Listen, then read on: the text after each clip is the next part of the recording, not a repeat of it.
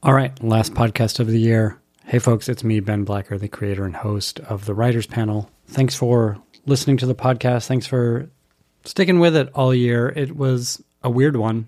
This is the year the show went independent, meaning I do everything, and it's a lot of work. And it's not always fun work. Like editing stinks. It's a pain. But I think I figured some things out. Hopefully the levels are good now. But it's still work. And if you enjoy the podcast and would like to support this work, please go over to benblacker.substack.com. It's where I generally post information about the show, as well as, weekly newsletters about the business and process of writing, the stuff I've learned from talking to, 5,000 writers over the past 12 years or whatever it is. The conversations are always great. The conversations on the podcast are always terrific. I'm always so glad I have them. And today's doubleheader is no exception. We start off with a really great chat with the co-creators of For All Mankind, Matt Wolpert and Ben Nedivi, who created it with Ron Moore, who was on the podcast last year. But when I talked to Ron, I hadn't seen the show. So talking to Ben and Matt is a little more informed. I also want to thank my friend Zoe for her help with some of the questions because they were great. But it's a really terrific conversation about how For All Mankind is made and how choices are made on the show, the unusual structure season to season, with the big time jumps and everything. It was really cool. I learned a lot, as I always do. Also, stuff about production, which was fascinating to me, including, when something works and when you have to be sure that something works or how you can make something work, hopefully in editing. Anyway, it's a really good conversation with those guys. And that is followed by another conversation with Brian Helgeland, who has a new movie out called Finest Kind, which he wrote and directed. But you also know Brian. He's been a screenwriter for, 30, almost 40 years. He won an Oscar for LA Confidential. And in fact, Brian tells me a story about pitching LA Confidential, a sequel to LA Confidential with Russell Crowe, and how there are no takers. It's bananas that a guy at his level for a thing like that can't get it off the ground. And the cast that he had involved. But you'll hear that story in the second half of this doubleheader. Really great conversation. So that's right after the For All Mankind guys. Speaking of great conversations, every month through the newsletter, benblacker.substack.com, we have a Zoom Q&A, a live Zoom Q&A with a professional writer, where you ask the Qs and they provide the As. We just did one this month with Mark Guggenheim. It was, like all of them, incredibly inspiring, incredibly helpful in a practical way. They're always just really a lot of fun. We'll be doing those every month through 2024 now.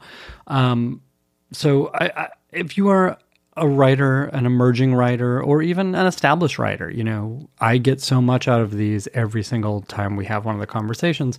Please consider becoming a paid subscriber to the newsletter, benblacker.substack.com. It's only $6 a month, and that gives you access to the live Zoom Q&As, as well as the recordings of those, if you are, in an inconvenient time zone and still want to hear them. They're great listens, and they are, as of yet, I haven't put out any as Writers Panel episodes. We'll see what happens if I ever get into a real bind. But, we've now got a dozen of them banked, including Robert Cargill, Jane Espenson, Akela Cooper. It's just a rogues gallery of terrific writers. So please go to benblacker.substack.com and become a paid subscriber, show your support for this podcast, for the newsletter, and join us at those Q&As. I love hearing your questions. All right, here is the conversation with the co-creators of For All Mankind.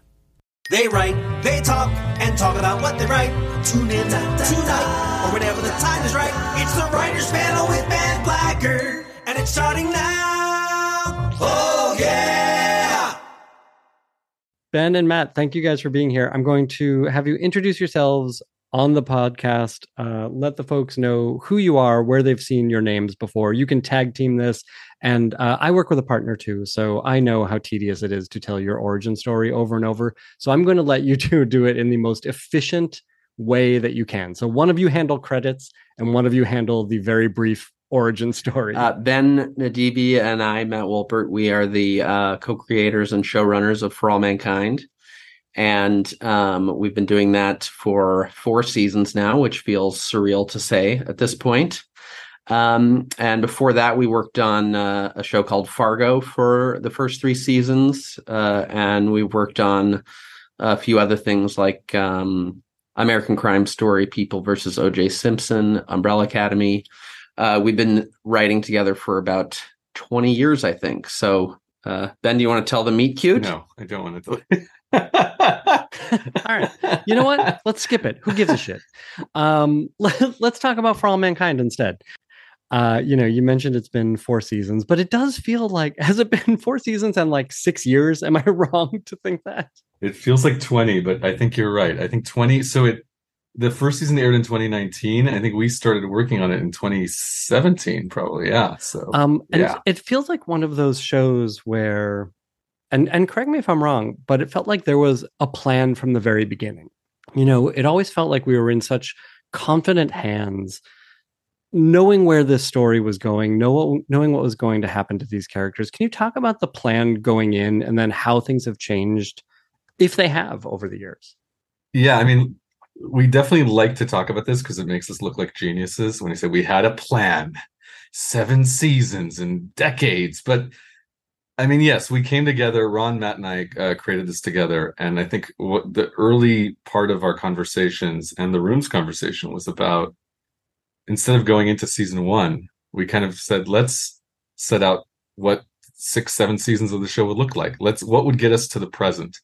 So on the board, we literally spent, I think, the first week or 2 talking about that, which is very unusual. But I think it really helped us because the unique nature of the show is, you're jumping a decade every season. And we knew for it to work, for the concept to make sense, that you're seeing how history is changing, we had to do that kind of jumping. But we also wanted to have a roadmap. And I think each season, we spent a lot of the room talking about the end of that season. But starting by putting together that full, I think at that point it was a 6 or 7 season map. I'm not even sure, but we revisit it every season. Actually, we pull out the old Bible, take out the dust and kind of look it over. And it's amazing, I have to say, how much we're still on that roadmap. But it's not to say that our intention is to stick to that roadmap. I think we things evolve, what you see with the actors and what they're doing. And we free up the writer's room to kind of go in any direction we feel we can go. So really it was about having a sense of how this alt history expands and how the butterfly effect of the space race continuing branches out in a way where we felt there was enough of a build to sustain that amount of seasons. It's very, I won't lie, when we talked about it in season 1, I was a bit ashamed, almost like, okay, who are we to talk about that many seasons of a TV show?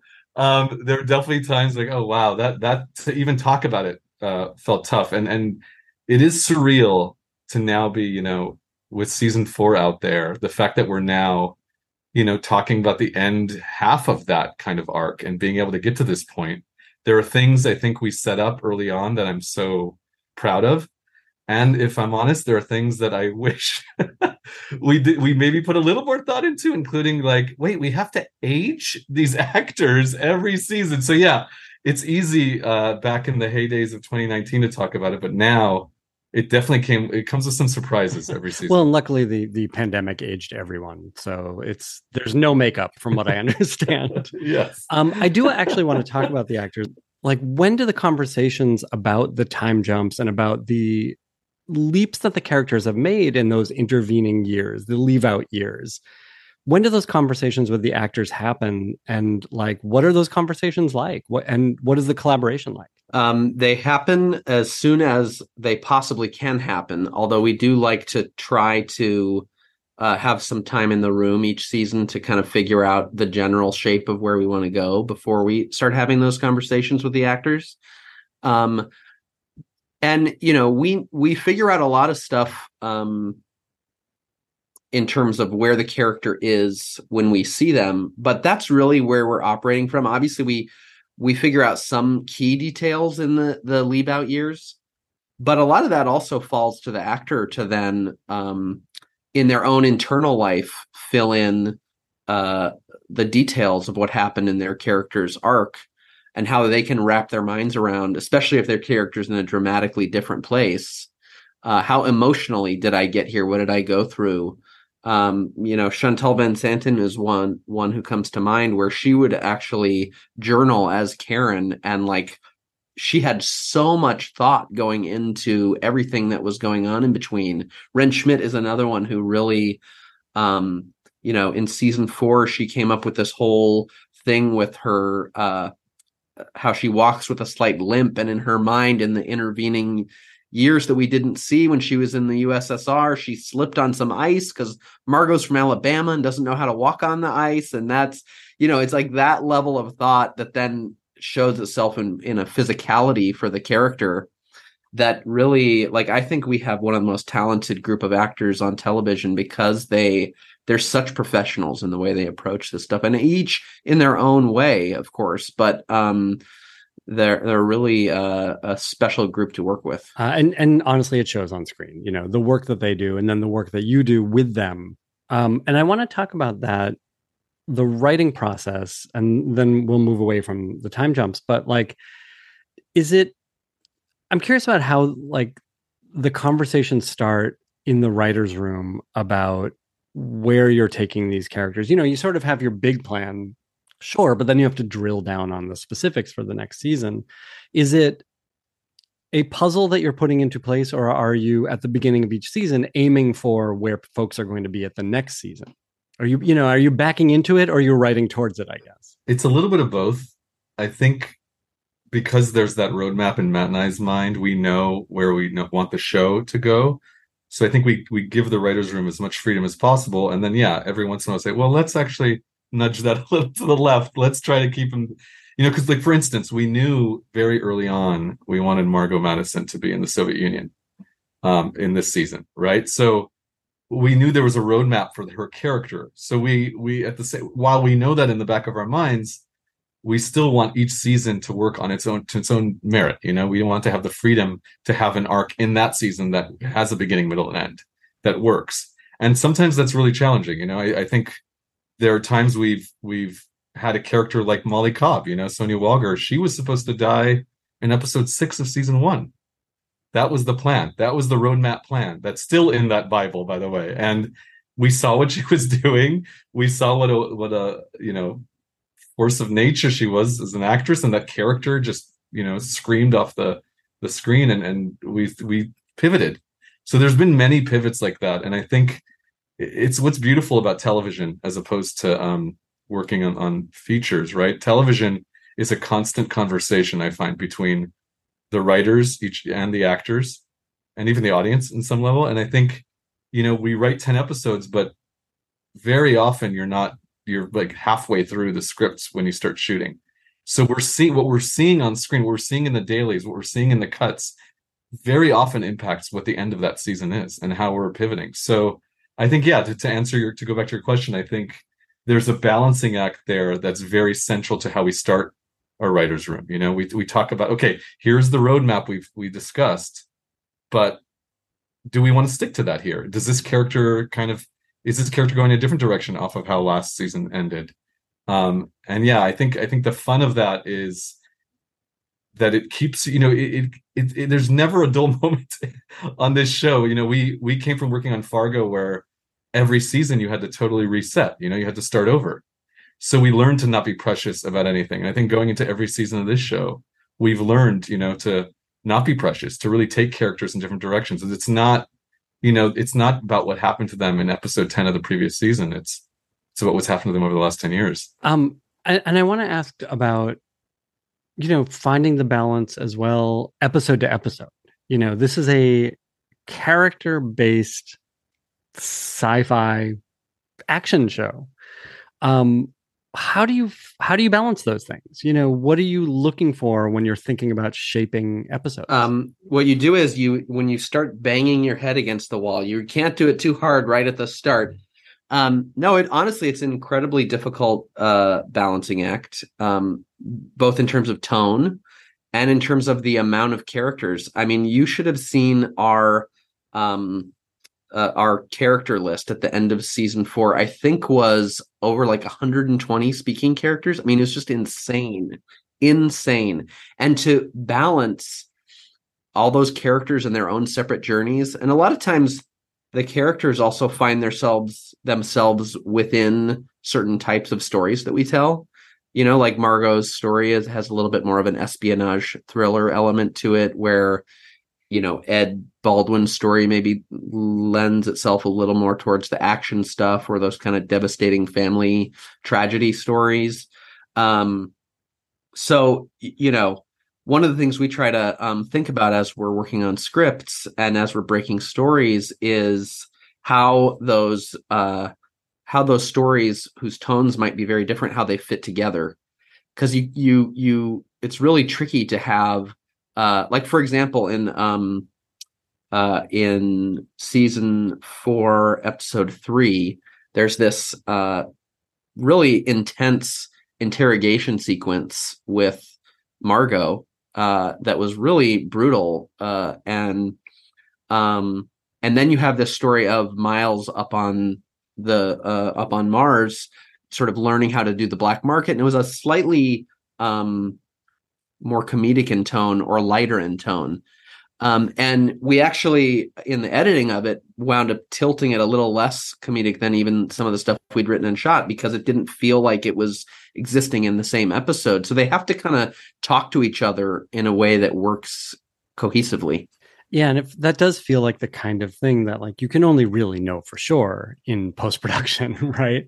So yeah. How do you trust yourselves to find that tone, both for the entirety of the episode, the entirety of the season, but even like storyline to storyline? How far can you push things? Is that a conversation that happens?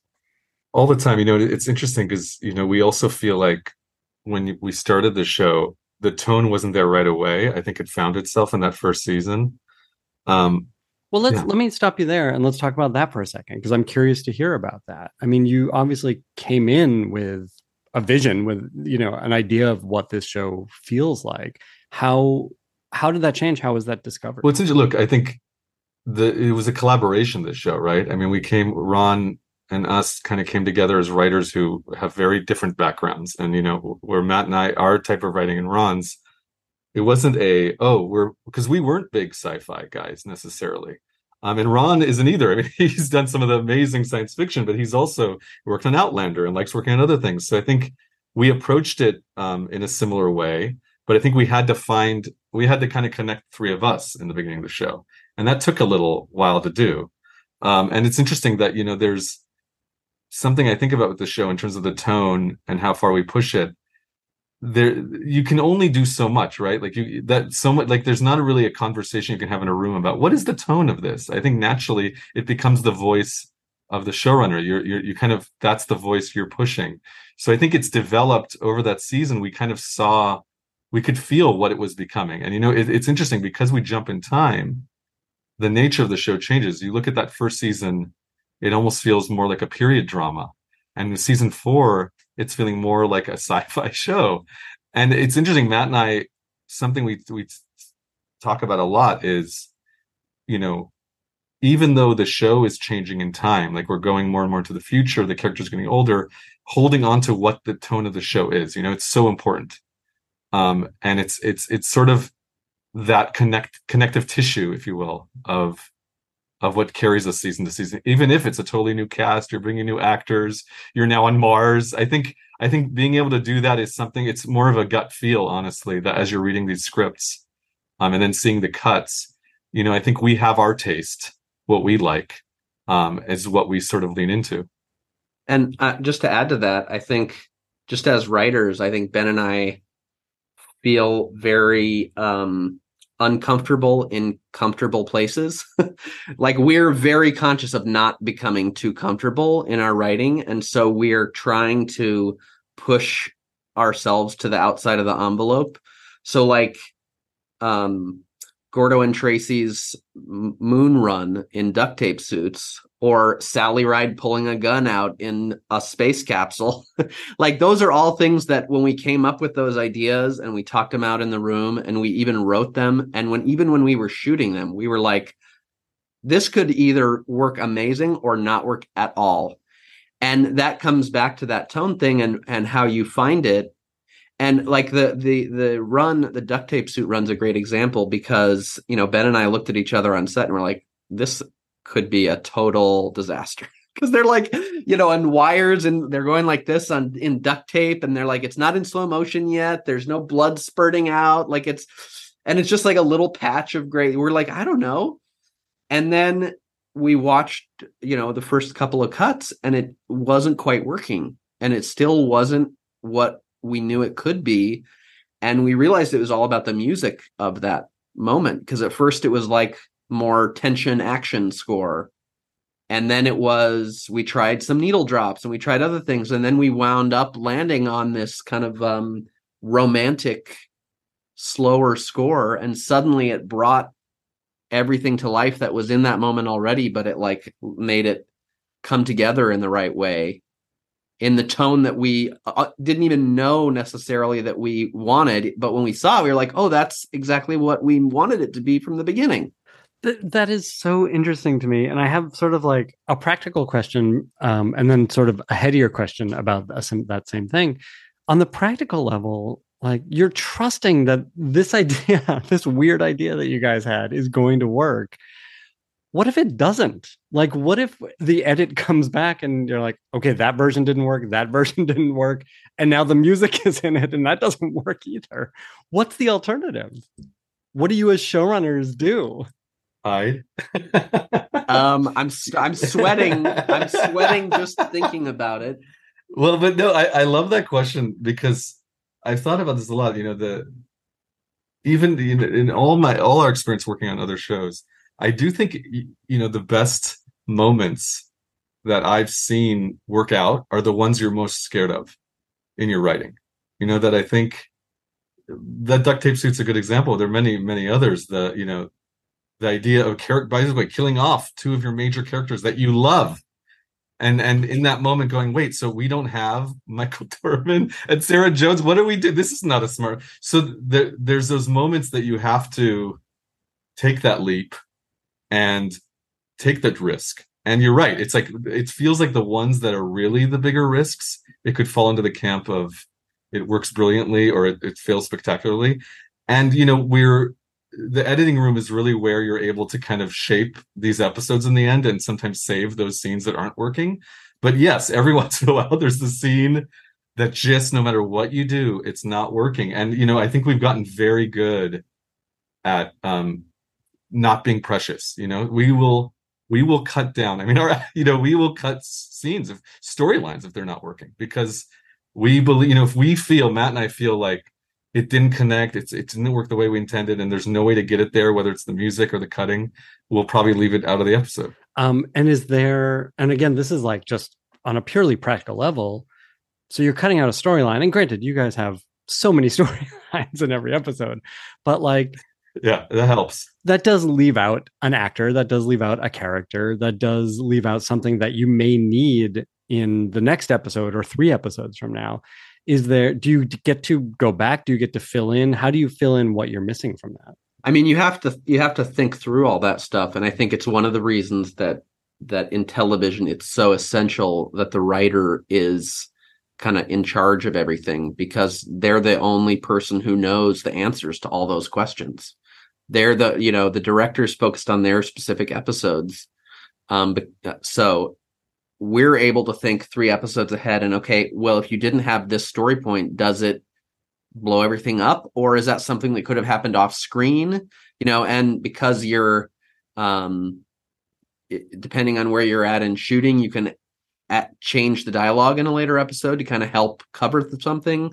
There's a lot of different ways to do it, but you'd be surprised how many things you can cut out that you think are essential, and then you watch it and you're like, oh no, actually we don't need that at all. That's definitely happened before. Yeah. Yeah. Oh, absolutely.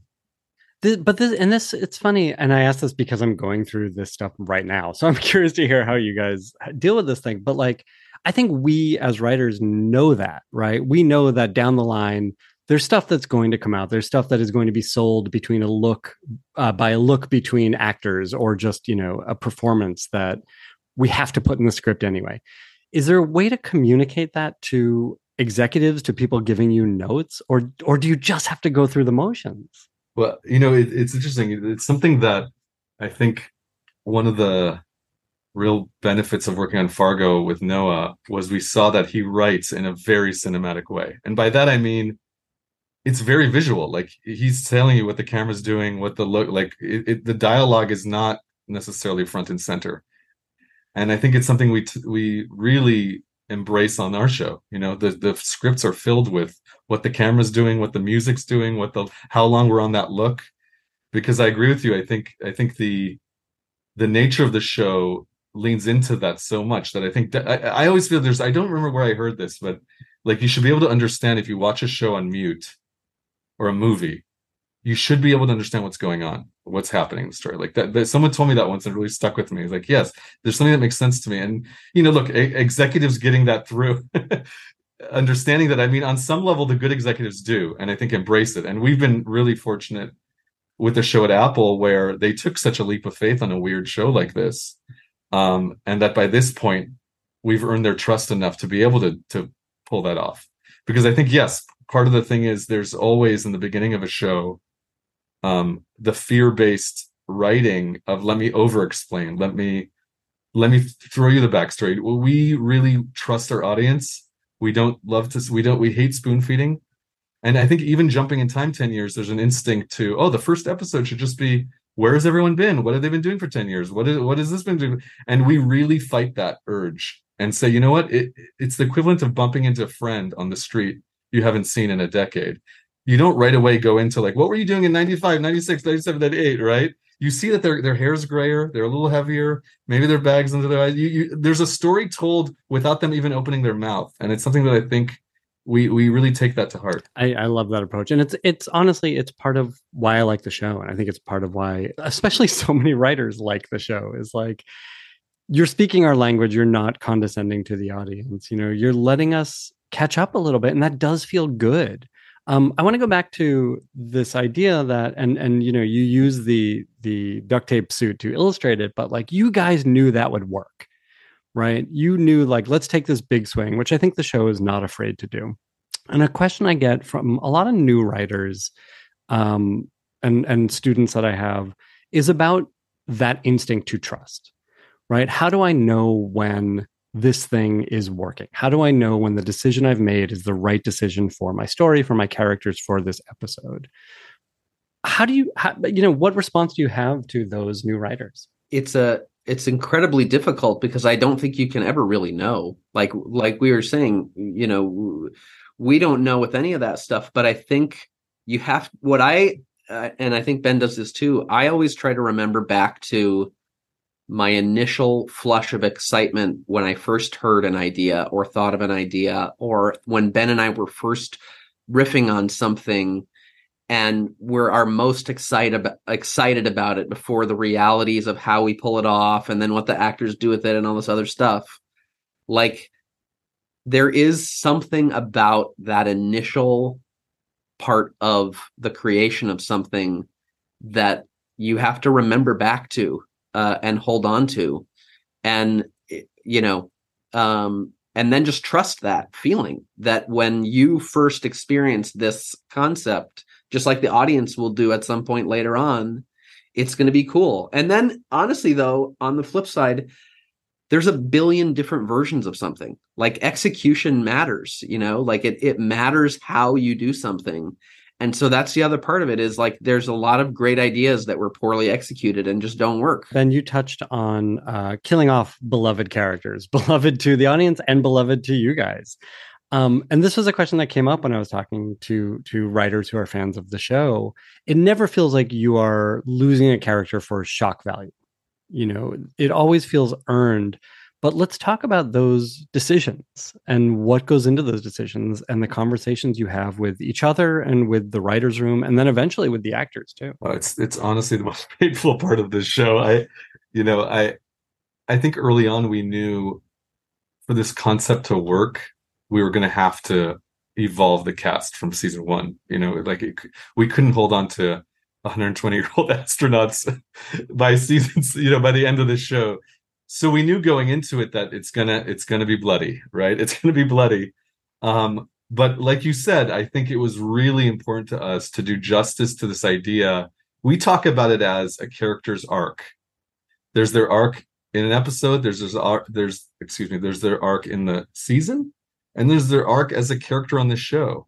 And so when it feels like that arc, we've told the story we need to tell with that character, and you don't have to go any further. I have to say, not only is it's freeing, because I think the dilemma most other writers have to deal with on TV shows is they get to later seasons of their show and they're clearly repeating themselves, or here we are back telling a similar but slightly different story on season 7 or 8 with this character. I think on our show we were given because of the nature of jumping in time, I think we're given more freedom to be able to move on from actors when we felt it right.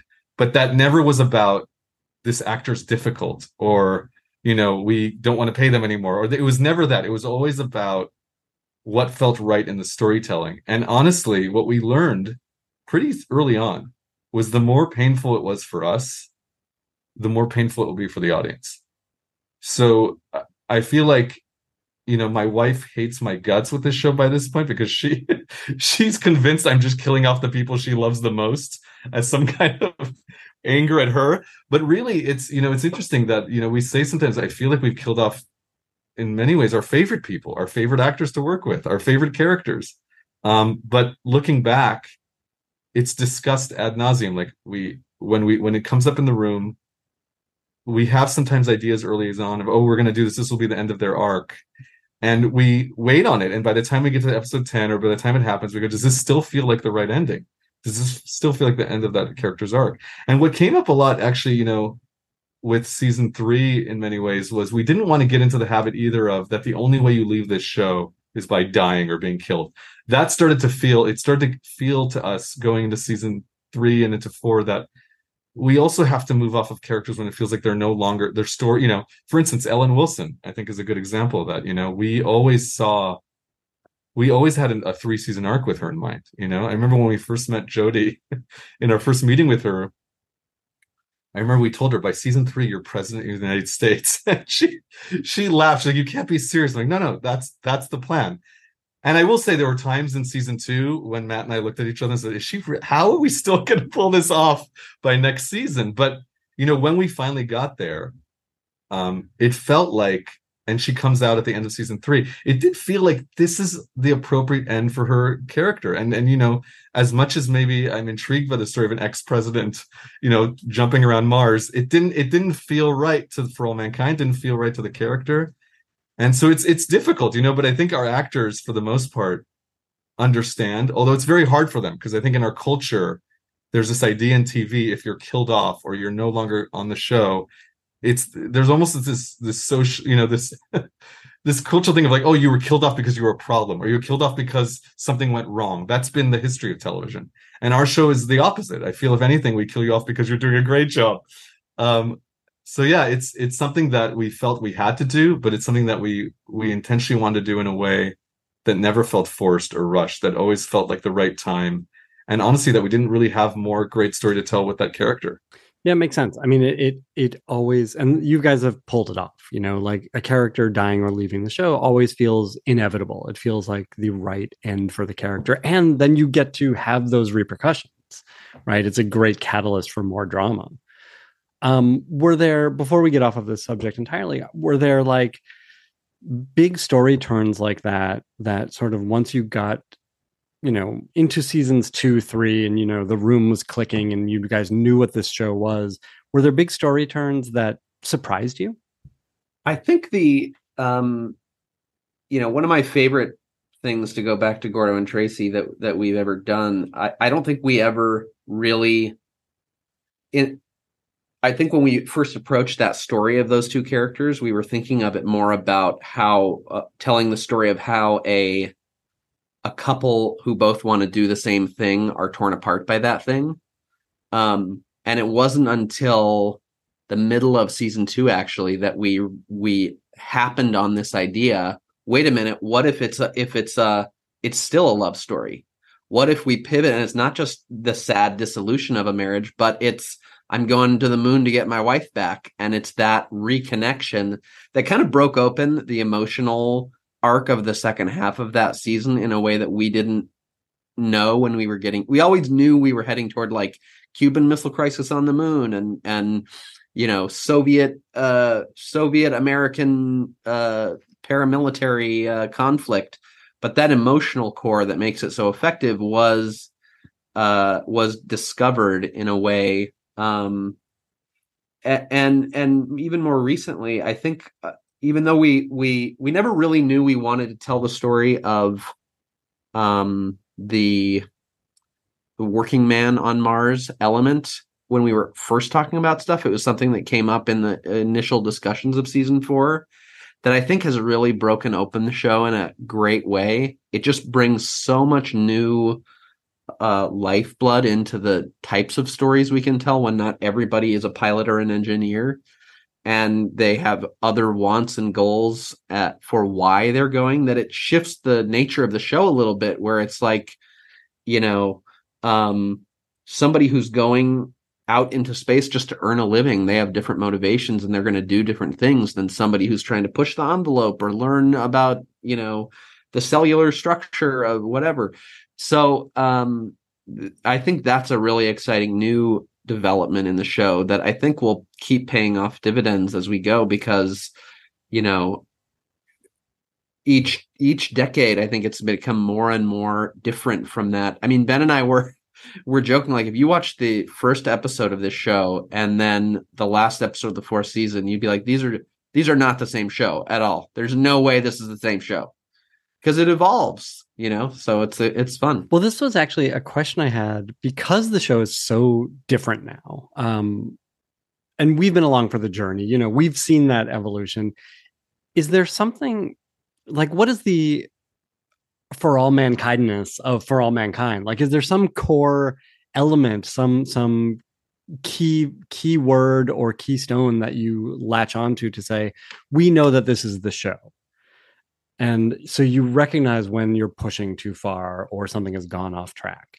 Yeah, there is, I think it's not simple to say, but I think there was always behind this idea the concept of what could have been, right? The concept of,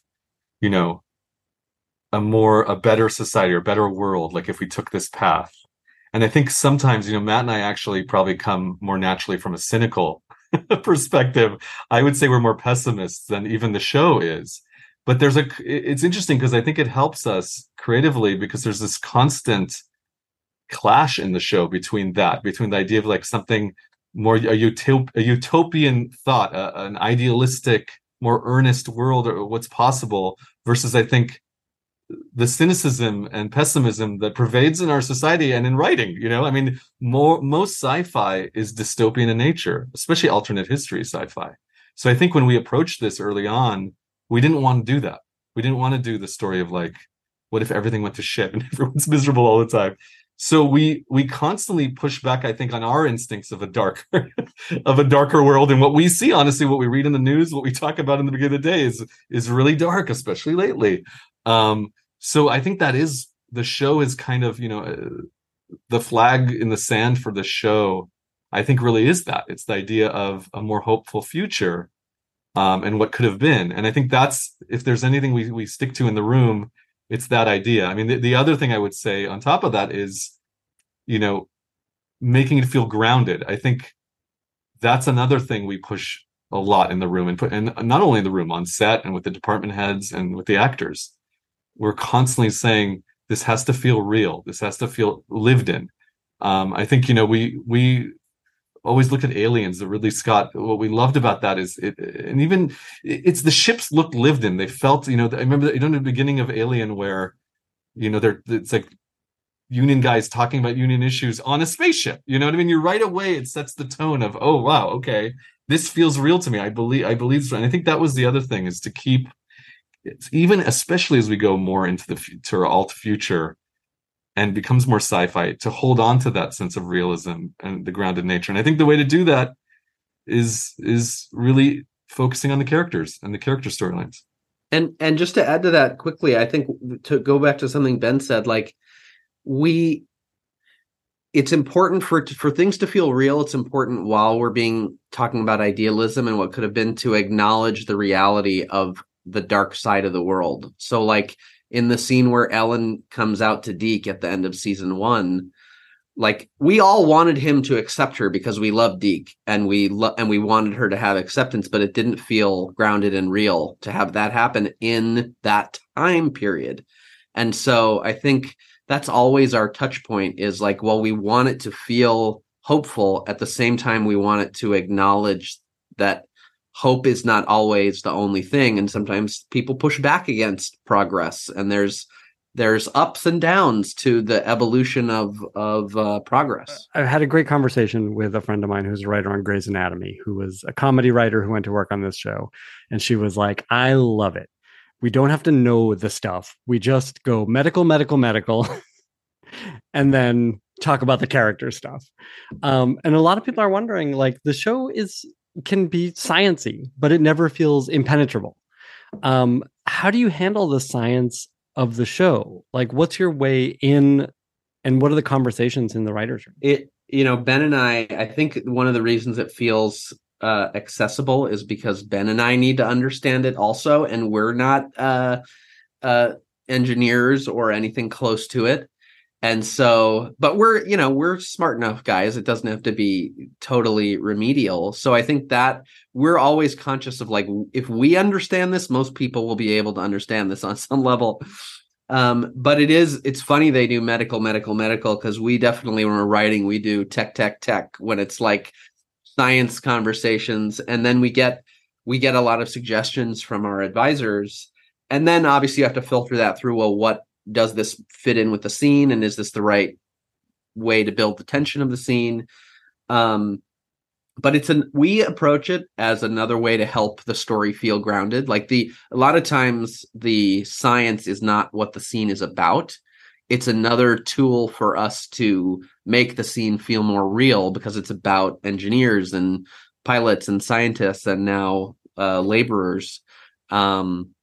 So it's really through that prism that we approach all of the tech stuff. And one cheat we've done to kind of make it more accessible is this role of the NASA administrator in every season. So there's a figurehead who is more of a politician, a political role, I mean, in real life, and also provides us an opportunity to, quote unquote, dumb down the science for his sake, and maybe, for the audiences as well. Wait a minute. So you're saying you're going to launch this person up? Well, let me tell you, administrator, what's really going to happen here. But it's great if you can put in the voice of character, right? Like, exactly. They know that they have to go through these motions with this character. And you mentioned, real life, which I think is a good segue to this, which is, again, this is a very nuts and boltsy kind of question, but, like, in those alternate history montages at the beginning of each season, you are building upon an alternate history each time. So when we're looking at the 4th season and the 5th season, like, how do you decide what stays, what goes? How do you decide what, parts of real history are still present in this show, and what you have changed through what you have done in previous seasons? We are becoming more and more godlike in our powers here with this show. Exactly. It is weird. It's dangerous. It is. The power can really go to our heads here. No, it's interesting. This, we love putting together those montages, but there's so much of it is a mixture of fun little nuggets that Matt and I just kind of want to put in there, but a lot of thought in our staff, there's almost like a little documentary being made throughout the season where the staff and the support staff, everyone's putting in ideas. And a lot of it is not just like, oh, it'd be fun if this happened, it'd be fun if this happened. It's actually has to be based on the original butterfly effect. And why would this change? And how would this change? And how is this related to the space race continuing? And I think what's been fascinating actually is that a lot of the alt history changes now, especially by season 4, are coming about because of previous changes we've made in our alt history. So it increases. And so a lot of it comes down to that. It's become even a great storytelling device, to be honest, where we're setting the tone and for the era and what's happening in the era. But even this year and even in season 3s, a lot of the storylines are set up actually in that montage. Like it's an opportunity to kind of put in some exposition without it feeling like exposition. And we've definitely taken advantage of that, as any writer would. But other than that, it's a lot of fun, honestly. I think the little tidbits of Michael Jordan playing for the Mariners, or even who's president now. I think Matt and I, before we ever worked on the show, I mean, we are political junkies. We're obsessed with history. The show really, I mean, when this show doesn't have IP. It's one of the rare science fiction shows that's not based on anything. And it allows us to adapt, which in a weird way, I think our IP, if it's anything, it's history, right? I mean, we're adapting history and creating our own kind of alternate history. So I won't lie, there are moments recently where we thought, should we bring on an alt historian or someone in the room to keep track of all these things? Because it is getting to be harder and harder, I think, as we go. But it is that attention to detail, which is why the people who love this show so much. It absolutely makes sense. All right. Season 4 is on right now. Folks can check it out. It'll be wrapping up mid-January. Guys, thank you so much for being here. We'll end, as we always do, by asking what you are watching on television these days. What's getting you excited or inspired? What are you talking about with each other, with your rooms, with your loved ones? I've just started watching the next season of Slow Horses because I could just watch Gary Oldman play that character in perpetuity forever. It's just amazing. I could just watch him just go about his regular day. It doesn't even need to be in a plot at all. And the other thing I'm watching I do every other year is I'm rewatching Deadwood, just because to me that was one of the high points of all television, the way the language and the storytelling and the characters and just the crazy amount of story they shove in one episode. I was talking with Ben about this earlier. I'm like, there's 7 huge stories going on at the same time. So that's what I'm watching right now. It's funny. It makes so much sense. You can feel the DNA of Deadwood in For All Mankind, just in the way it treats the characters, and even these tertiary characters have these full lives and storylines. I love that. Ben, what about you? Well, I just started on The Curse, which anything Nathan Fielder does, I'm into. I mean, I'm very into uncomfortable shows. So, and any British shows do that as well. But man, they really nailed it. It's so hard to watch, and I don't know what it is. Maybe I'm a masochist, but I love it. I've also, not that it's TV, but there's been a renaissance here in LA of cinemas that have opened up. The Vista just opened up, the Egyptian Theater. So I've actually spent the last month or so having the time of my life going to see older movies in 70 millimeter on the huge screen, including last week Lawrence of Arabia I saw for the first time on a big screen, and man, I have not shut up about it to Matt. I've seen the movie before, but I gotta say there's something about seeing it on a big screen. It's just a whole, so I recommend that to anyone, to check out these new theaters that are popping up. Absolutely. It's so funny. My wife and I went to see Lawrence of Arabia on the big screen last, I think, December. And we had the same experience where we were I can't stop telling people how great this movie is. Everyone's yeah, we know. Yeah, it's been out a while. It came out in 1960. Exactly. They're okay. No, you got to see it this way. Yeah. Exactly. Yeah. But yeah. It turns out movies are great. All right. Turns out, who knew? Thank you guys so much. Good luck with the rest of the season. Good luck with the rest of the series. We're excited to see what comes next. Thanks, Ben. It was a lot of fun. All right. Indeed, it was a good conversation. I didn't lie. Those guys were really terrific. I would love to have them back when the show is all said and done. Up next, we've got this chat with Brian Helgeland, who, as I mentioned, has a new movie out that he wrote and directed, a very personal film to him that he wrote 25 years ago called Finest Kind. It's out on Paramount Plus right now. We talk about that film. We talk about so many of the movies in his long career, including his start in horror films with A Nightmare on Elm Street 4 and 976 Evil, Highway to Hell. 976 Evil, of course, a terrific watch. We all knew that guy would later go on to win an Oscar for LA Confidential. We talk about that, how LA Confidential got off the ground. It's a really great story. But his other movies, Conspiracy Theory, A Knight's Tale, Mystic River, he did the Taking of Pelham 1, 2, 3 remake, which is pretty good. It's a really sort of wide-ranging conversation about the craft of writing. And it's really worthwhile for anyone who wants to work in this business. Brian's a guy who really made his way with no connections. So it's an inspiring story in that regard. So here's my conversation with Brian Helgeland. Oh, yeah! Thanks for chatting. So let's jump right in and talk about Finest Kind. This is your new movie that you've written and directed. It's out now on Paramount. It sounds like this is a movie you've been living with for a long time. Is that right? Yeah, I wrote the film, the very first draft I wrote when I was 28 years old.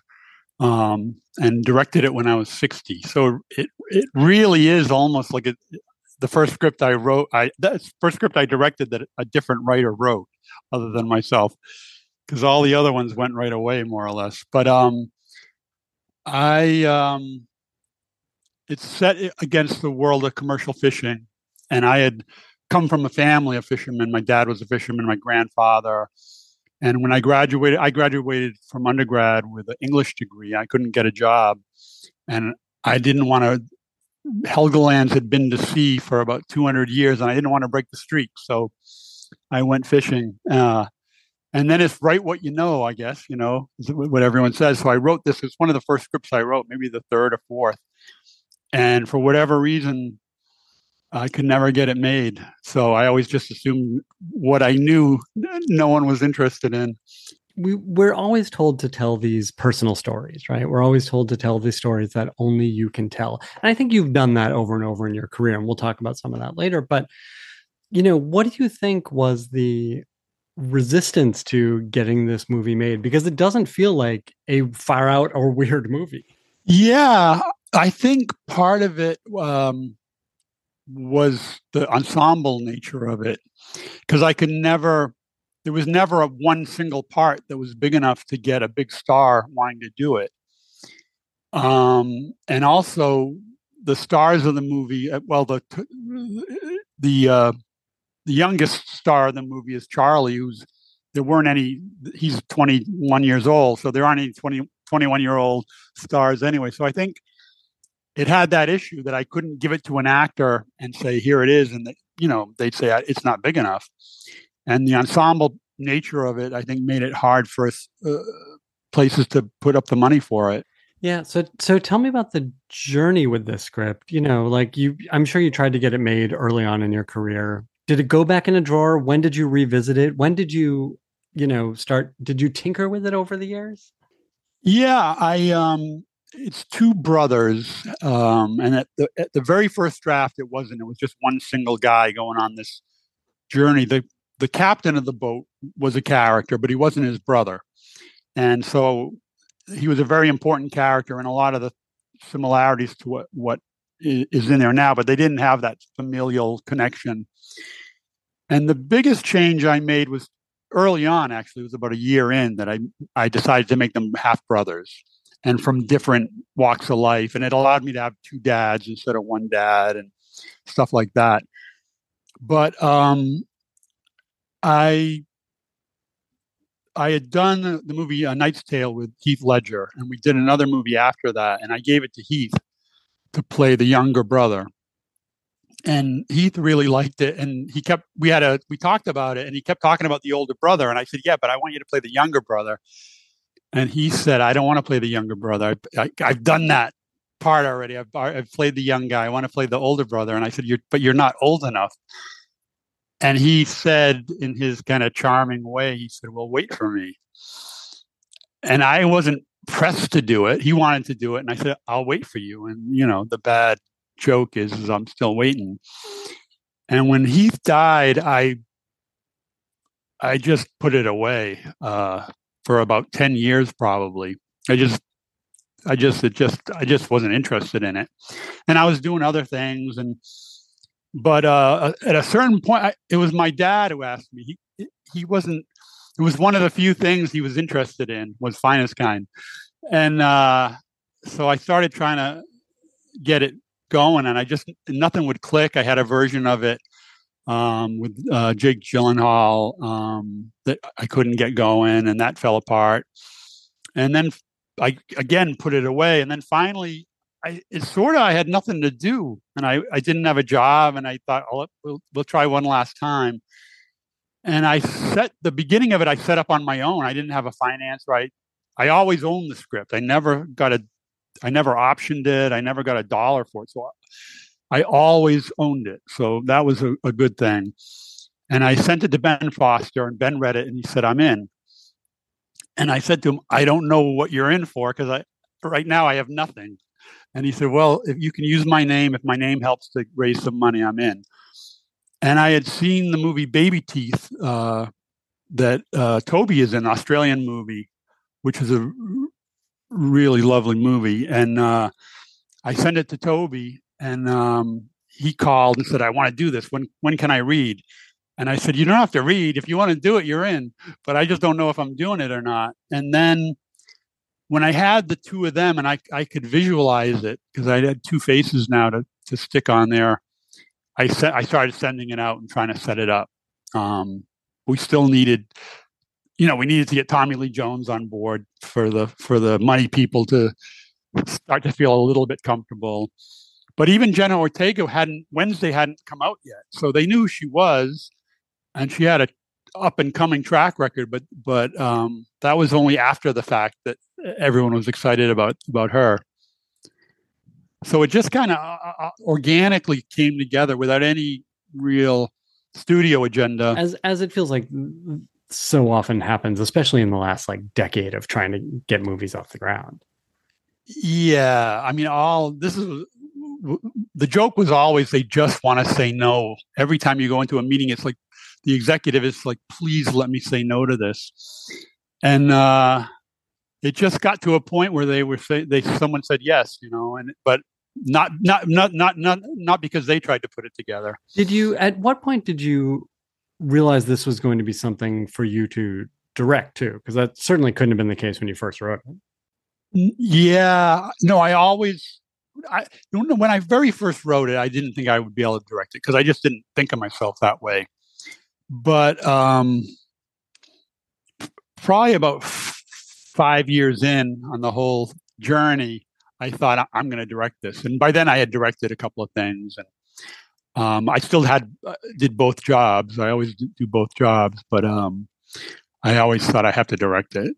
I'm curious to hear about that relationship, like that creative relationship that you have to the work when it's something that you're going to direct versus something you're writing for another director. How do you look at them differently? Do you approach them differently? Yeah,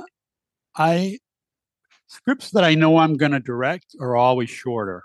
They're always about 15 pages shorter, just because there's less hand-holding, so to speak, in a way that you just don't want to. You want to make it clear what the intention is, so you overwrite some description, you overwrite some things, just knowing that someone else is going to be looking at this. And so they're definitely shorter scripts when I direct them. And I'm very collaborative and wanting to be part of something in a way. So if I'm writing for another director, I really want to know what they want and how they want to tell this story. If we're diametrically opposed, it's going to be a problem. But I haven't had that experience. I've been very lucky with the directors I've worked with, and most of them I worked with more than once. But the first time I wrote for another director. It wasn't the first time I wrote for him, but it was an original script. It was Conspiracy Theory years ago, and the director was Dick Donner, and he was making it different than I wanted to have the movie come out. And but he said to me, he said, I'm not interested in ruining your script. But I'm telling it from my point of view and how I see the world, and it's not exactly the same as how you see the world. And he said, if you want to have it exactly the way you want it to be, you got to direct it. Which was great. He took my unhappiness and tried to make a positive thing out of it. But for the example, I did the movie Man on Fire with Tony Scott, and I could never have directed that movie the way Tony directed it. I could never have pulled that off. So that was great. It's a better movie because he directed it. Yeah, that's the collaboration you look for, right? Everyone working to make this thing better, bringing their own perspectives to it, and hopefully not clashing, but open to that collaboration. What is that like for you as a writer-director on set, or a writer-director directing your own stuff? Tell me about that collaboration. I'm probably less respectful to the script, my own script that I'm directing, than I am less protective of it, I guess, than when someone else is directing it. And by the time we get to set, and I've done the rewrites, and I've lived with the script for so long, the scenes are kind of feel flat to me, and wrote in a way. But sometimes we shoot them the way I wrote them, and it turns out fine.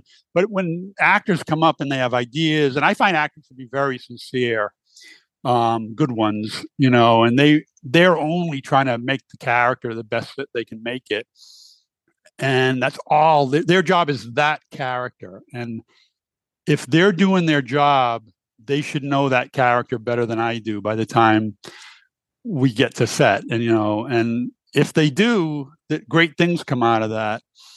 And really, it's the scene has an intention, and the scene's about something, and how you get there is up for grabs a little bit, as long as you get there. So if we do a scene, and at the end of when we're done with it, it means the same thing that I meant for it to mean, I'm happy with all that stuff. In the movie, in The Finest Kind, one of the very first scenes, the character of Charlie is on the boat and they're hazing him, and it's supposed to be funny, but it's also supposed to be a kind of a hazing of him. And I had a funny scene that I wrote for that. And the morning we were going to shoot, the two actors, Aaron Stanford and Scotty Tovar, said, "Hey, can we show you something?" And if you've seen the movie, it's the scene where they say, "You look like Justin Bieber," and we don't like Justin Bieber. And they came up with all that. But what I had was, it's a funny scene, and you're hazing them, and they did that. But it was better than what I wrote. So we went with that. I love that. Is there, this is a very sort of technical question about directing, I guess, but how do you let it be known early in the process to the actors, to your crew, that I'm a person who's open to collaboration, but I also have a firm hand on the rudder, Well, you can say it, but a lot of people have heard actors have heard someone say that, and then that's not how it is. So you never go by you never judge a person by what they tell you about themselves. But it becomes to some members of the crew, the DP, you're working with them so much before you start shooting that they have a sense of that. And I don't rehearse a lot. I'll have a read through and I'll talk to them about their characters and stuff like that. But I really rehearse on the day we shoot in the morning. And why? Let me interrupt for 1 second to dig in on that. Why not? Why save those rehearsals? Again, because it feels like it's the moment to do it. It feels like the right time to do it. And you're on the location, so you're not in a room somewhere. And so much of the physical space that you have dictates, especially physical movement, that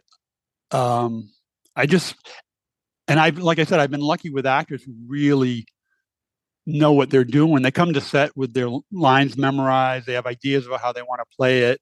And it's sort of the most exciting part of the day is that rehearsal. And I try to make it that too. And so that when we're done, however long it takes, it could take 20 minutes or it could take 2 hours. Everyone's like, yeah, we got it. Now we just got to shoot it, but we have it. And you have the DP involved in that, so he can nudge it. You're getting away from, and the production designer, even I'll have the production designer involved.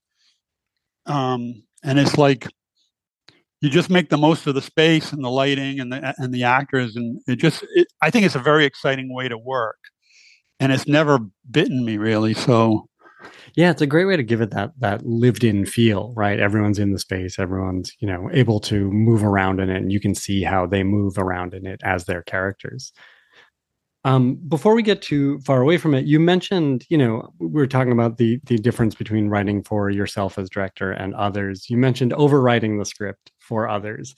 And I want to get into this, like some of this technical stuff about what your scripts look like. What to you is overwriting a scene, It's really more overwriting the stage direction and overwriting the emotion, trying to leave more breadcrumbs in a way for the actor so that they're not wondering what it is exactly that we're trying to pull off. It's not dialogue, really. I don't overwrite the dialogue, but I might put more parentheticals in if I'm not directing it, especially if someone's being if someone means something to be funny or sarcastic. No one ever kind of can read that without a note. But it's not. I wouldn't change the dialogue, but I would put more parentheticals. I would put longer descriptions. I would write in what the character's feeling when they're not talking, that kind of thing. And that's interesting because that's often stuff that, in screenwriting classes or the so-called rules of screenwriting, you're often told not to do, right? Don't write in anything that's not on screen, but it is on screen. It is. And I do think that it's always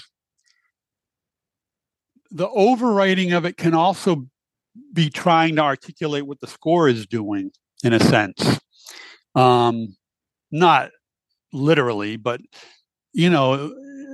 sad, angry, pensive. If I always think of it as I'm writing the score so that they can feel what the score is telling us, as far as how it affects what we're looking at, how the cast is performing, and that kind of thing. Yeah, that's really interesting. And it is in so many ways a letter to your director, right? You're conveying, this is the emotion of the scene.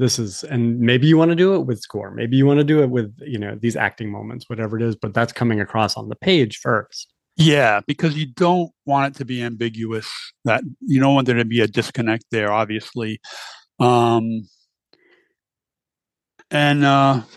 like I said, it's a little bit of hand-holding in a way, and just extra say it twice. Sure, absolutely. Yeah. Is this stuff? I mean, I'm looking at your resume here, and like it looks like you just banged out a bunch of these horror movies early on. These were your first opportunities. Was this a learning on the job experience for you? Yeah, absolutely. And I started in the sort of mid late 80s. And at that time, it was a renaissance for horror movies. There hadn't been many horror movies out. Just like right now is a bit of a renaissance for horror movies. And no one established wanted to write them because they were basically embarrassed. They had a stigma attached to it, which I actually don't think it has anymore, which is nice. And they didn't pay, right? They didn't pay at all. And so it was still hard to get that gig, but it was a great way to learn. And horror movies are not dialogue heavy, right? So they're very visual. It forces you to try to think of things visually, and get into more of a film language, I think. So I was always when I did a Nightmare on Elm Street 4 and wrote it, and Nightmare on Elm Street 3 had been written by Frank Darabont, so it was like that. We were all like getting our chance through horror movies. So I wouldn't trade one of them. I mean, that was really how I learned a lot of how to write, was through those. It really sounds like it. And were these the kind of things where like you were part of the process throughout, or were you sort of handing off a script and then they'd take it? Yeah, it depends on. It varied from project to project. But like I did a film called Highway to Hell, which was I was on set, so we shot in Page, Arizona, and the director and I hit it off, and I was on set, and I think it was like a 24-day shoot, and we ran out of money with 6 days to shoot. And the company just said, okay, we'll come home and edit, put together whatever you got. We don't have money to shoot those last 6 days. So it's whatever, 25 pages of the script just never got shot. I did a film called 976 Evil that Robert Englund, Freddie, directed. And he was super gracious, and I had a writing partner, and we would go to his house and he would talk about he'd talk all the scenes through with us. It was really I felt so kind of heard in a way and it was by Freddie, and he was great. He was a really, I'm really proud to have worked with him in that capacity as a writer for him. These sound like really just incredible experiences to learn on, and for the most part, sort of supportive experiences too. Is there stuff that, like, for people coming into the business now, is there stuff about the business side of writing that you wish you had known early on? Not, little things like I wish I had a better sense of how much things cost, and I'm sure I wrote many scripts that people would read and say, we can't afford to make this. We like it, but we don't have enough money to make it. Well, let me stop you there. Do you remember what some of that stuff was that, like, if you looked at it now, they'd be like, this is way too expensive for this kind of movie? I mean, I wrote a script called Treasure Island: The Future, which was Treasure Island in outer space.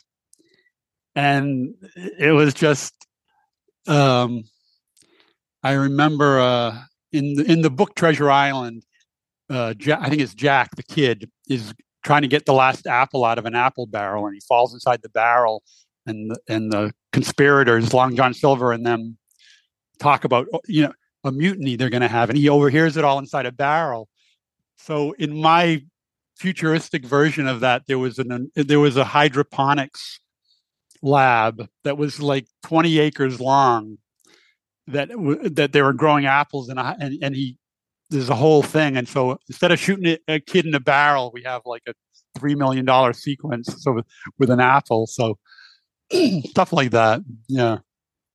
So I should have kept him in a barrel, which is actually better. It's better to be in a barrel. That's true. It was a good scene for a reason. Yeah. Do you write with budget in mind? Oh, completely. Now? And is it something you know about beforehand? Well, it depends on if it's a spec or something. I just keep it in mind. I have enough experience that I have a sense of what the appetite is. But if it's someone involved, if there's a studio or a financer involved, I'll have a good sense of what the budget is. And that's just something I had to learn, over the years. I just had to have the experience of. But as a director, I'm very hands-on with all that. I like to know what stuff costs and what's ways we can make it less without compromising it too much and all that. It's funny to hear a Brian Helgeland say, when I write on spec. Like, is it still so hard to get stuff made, or like, what is that process like for you? Well, the stuff that you want to make, that you're excited enough about. But Finest Kind was a spec. I wrote it a long time ago, but like I said, I never sold it. I got paid for it about 3 weeks before we started shooting. It was the first time I got $1 off of it. But I'm doing a spec right now, and hoping that'll be my next project when I'm done with it. Yeah, and it's gotten, the business has kind of changed so much that I think it's a good time.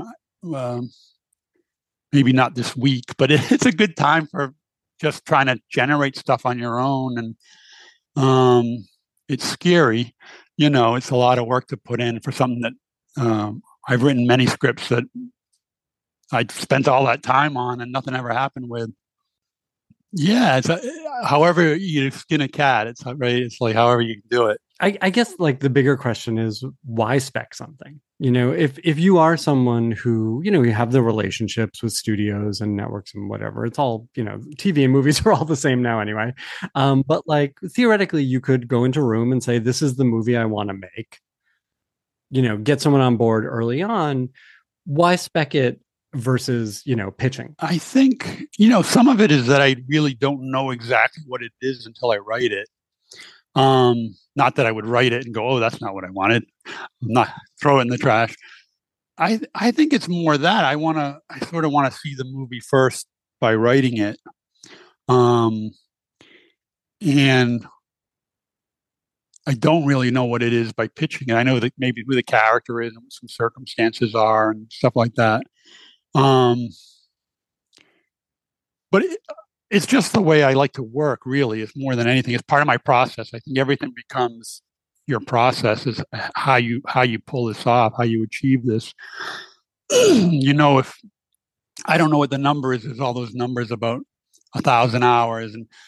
But I do know if I spend X amount of hours on a movie, I'll have a script at the end of it, and it's, that's all a writer has really is time. So you just want to make sure you're using it the best way you can and stuff like that. Well, let's talk about that process for a second. What does it look like when you sit down to work on a new script? What's your breaking process? What kind of hours do you put in? All that. When I start to write, it's like a train leaving the station. It's like, this is what we're doing. It's like I wouldn't go on vacation in the middle of it. I'd hardly leave my house in the middle of it.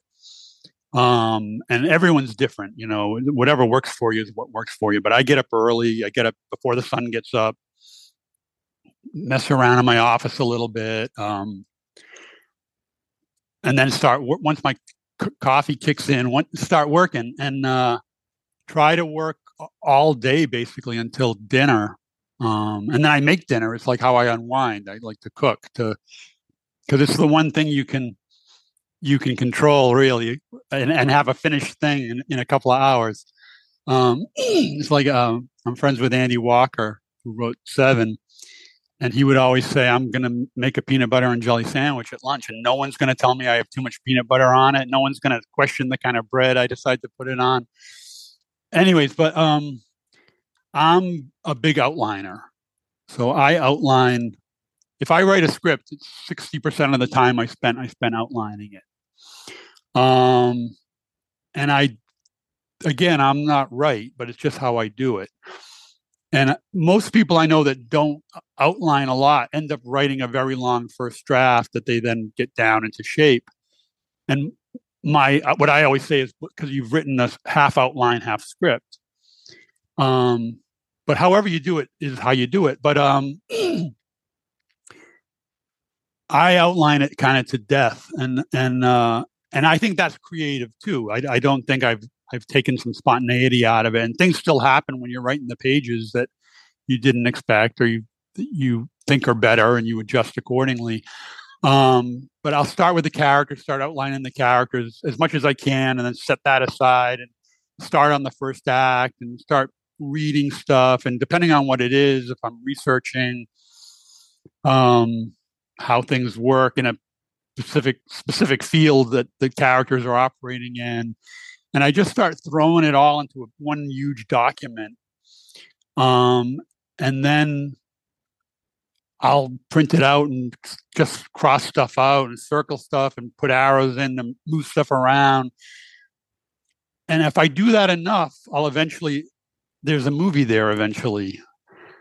And some dialogue or I'll look up quote. What he's saying right now has to be about the truth. So I'll look up. I'll go into like the quote online quotes about truth, and I'll just start to chuck stuff in, not as like straight dialogue, but it makes me start to think, well, yeah, that's the nature of truth, or that's the nature of this, or family, or whatever it is. And then it helps me with the dialogue and helps me, because movie dialogue is what you wish you had said. It's not what you'd say. Like I always, when an executive would say, it's such a cheap, lousy comment when they say, this isn't how people talk in real life.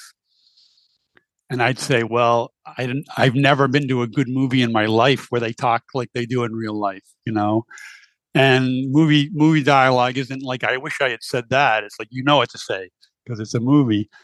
But it's just that. It's just a big hodgepodge of stuff. And all of a sudden, in that chaos, some order will start to form. And then all of a sudden you'll say, all right, it's from the second plot point, about 15 pages in from that, I don't have anything really, and I got to concentrate on that, and then just start filling the blanks in a way. When you've created a document that allows you to have blanks, and then start filling them in, and then I start writing, and I just sit and write every day. And some days I write a half a page, and some days I write 4 pages, and I don't believe in writer's block. I think when you can't write and you're stuck, that's really when you need to think about it, even though you spend all day feeling like a dope, and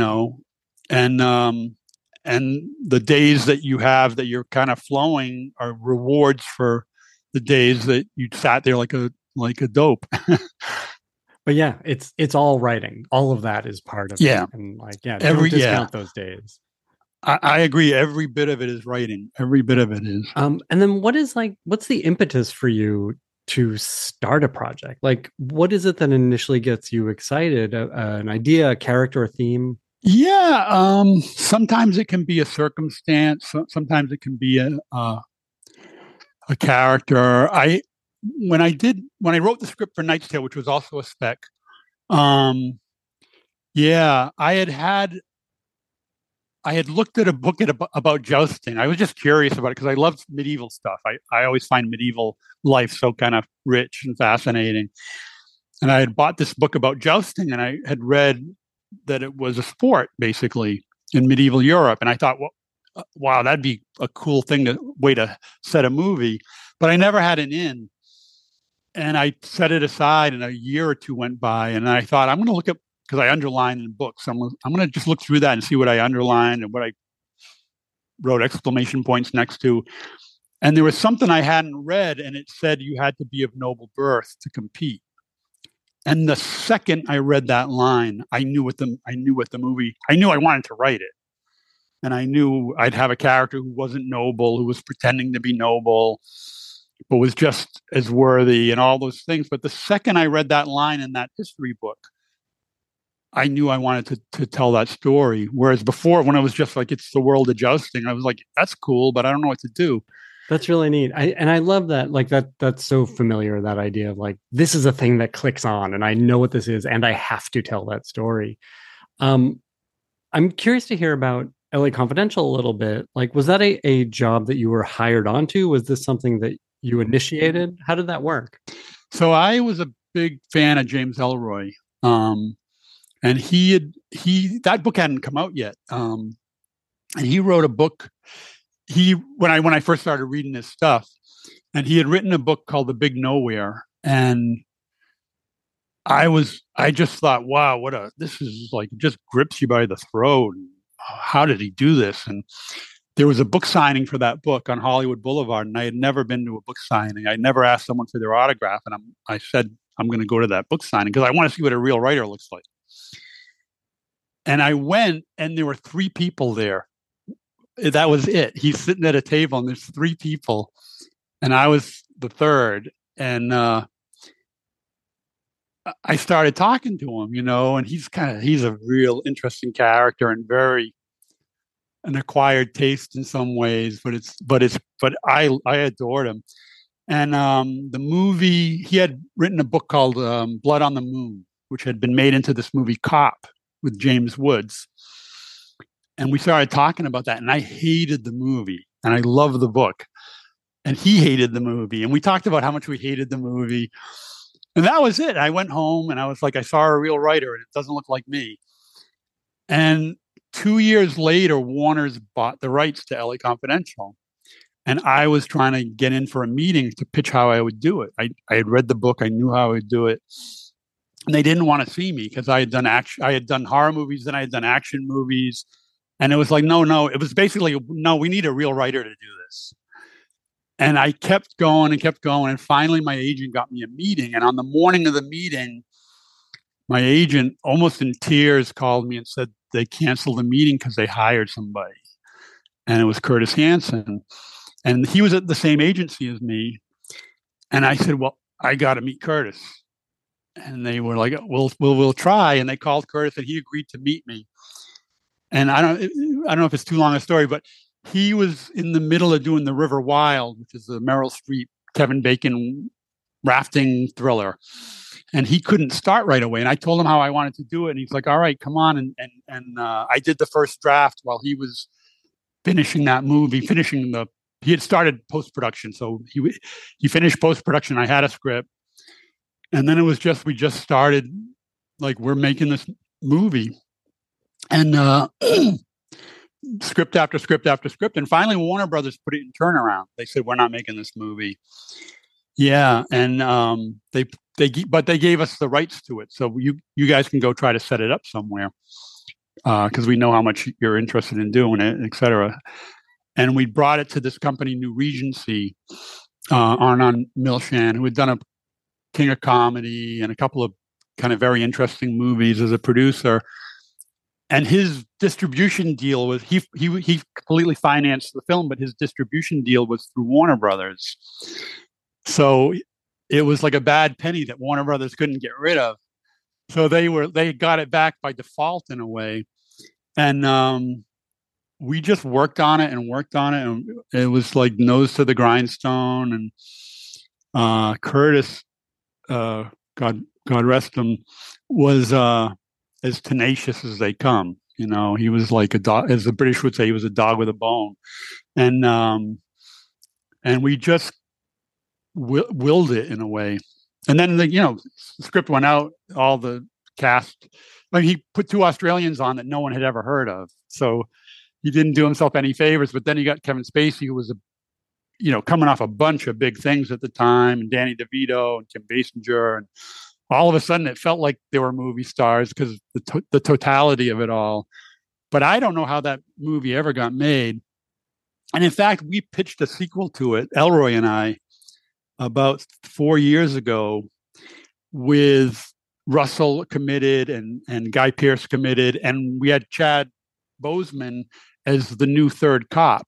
And it was set in the early 70s when Patty Hearst was in LA and they were robbing banks and everything. And it was all around that. And Mayor Bradley had just been elected, and Chad was going to play a young cop who worked for Mayor Bradley. And we pitched it at Warner Brothers, Elroy and I, and they said it's good. It's a good pitch, but we don't make movies like this anymore. So, no, and we pitched it everywhere after that. They let us go pitch it everywhere. No one wanted to buy it. Unbelievable. It's funny. I was thinking about it's a great story. I was thinking about it as I was sort of looking at your resume here. Like, you've gotten to make so many movies in so many different genres. I think like that's something you had in common with Curtis Hanson too. It's like it felt like you guys just loved making stuff and telling these stories.